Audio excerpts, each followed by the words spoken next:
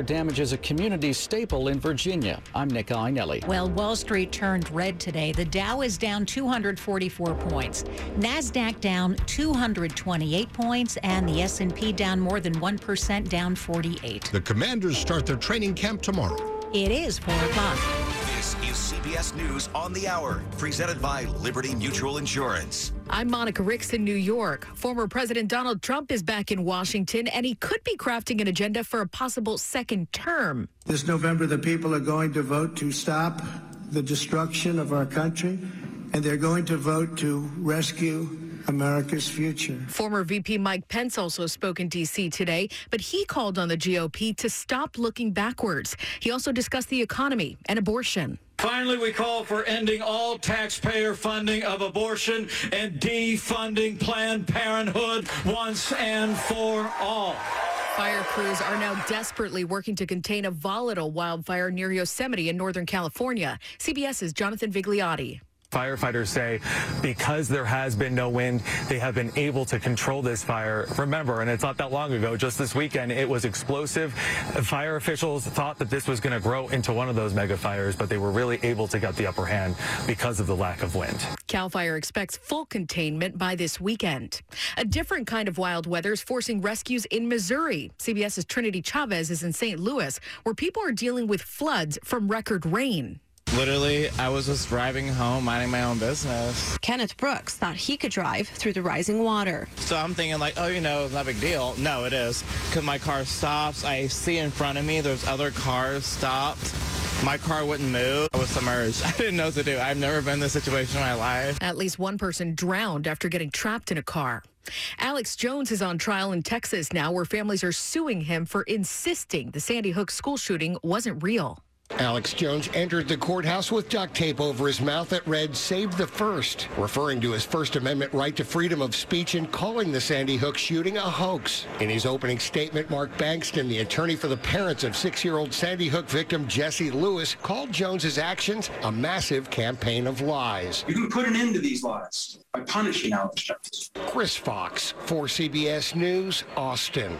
There's more fallout in Uvalde. Robb Elementary School Principal Mandy Gutierrez has been placed on administrative leave. While no official reason has been given for the action, a Texas Legislative Committee blamed her and an assistant for knowing a lock to the classroom where the May shooting massacre happened wasn't working and not having it fixed. At CBS's Jim Kursula, what would you do with $830 million? I want a 5-bedroom brick house, 5 bedrooms, 3 baths, two garage house, and I want to get me 5 Yorkies. Tonight's Mega Millions jackpot is the 4th largest in history. This is CBS News. Liberty Mutual customizes your car and home insurance, so you only pay for what you need. Visit libertymutual.com to learn more. Good afternoon. It is 4:03. Thanks for driving along with us on this Tuesday, July the 26th. It's 79 degrees.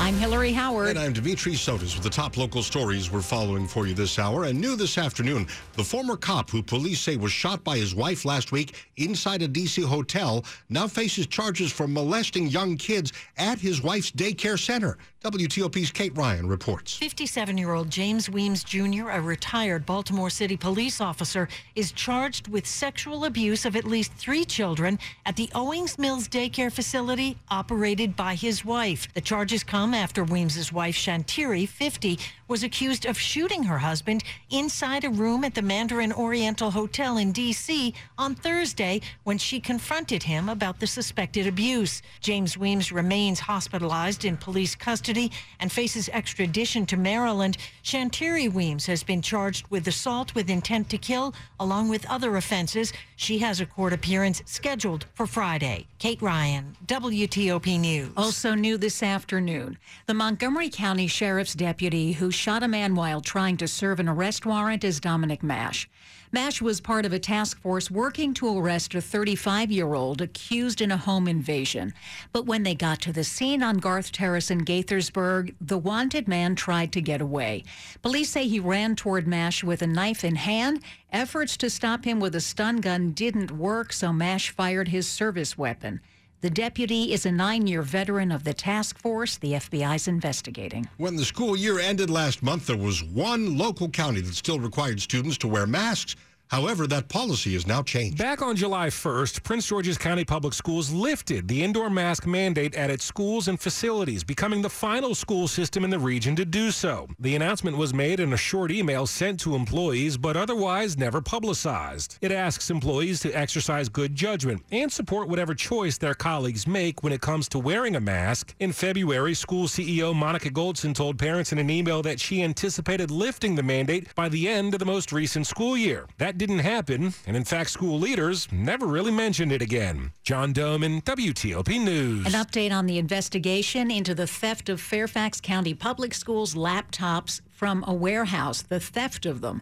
Officials say 35,000 stolen laptops had been stripped of all data and hard drives before the theft, and no student data was compromised. Those laptops were being stored in the warehouse because they were going to be auctioned. 3 men are charged in the case. 2 were warehouse workers employed by the schools. A fire that heavily damaged a Stafford County Community Center was caused by an air conditioner.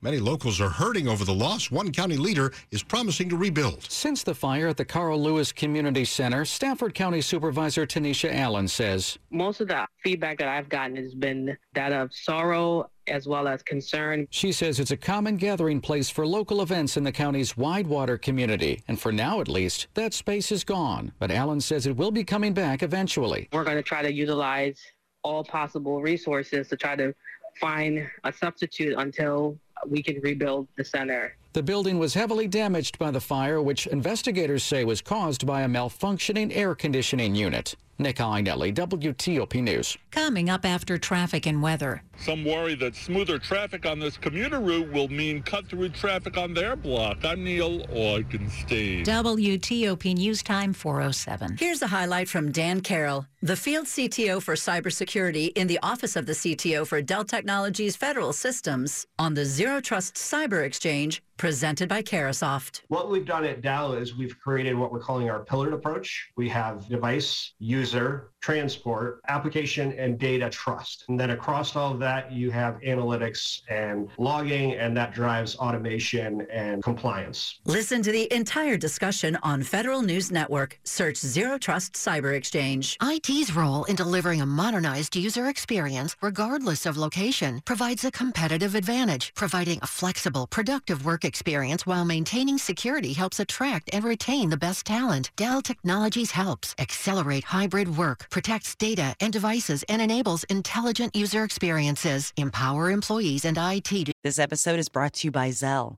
Whenever you're sending money through an app or online, it's important to do it safely.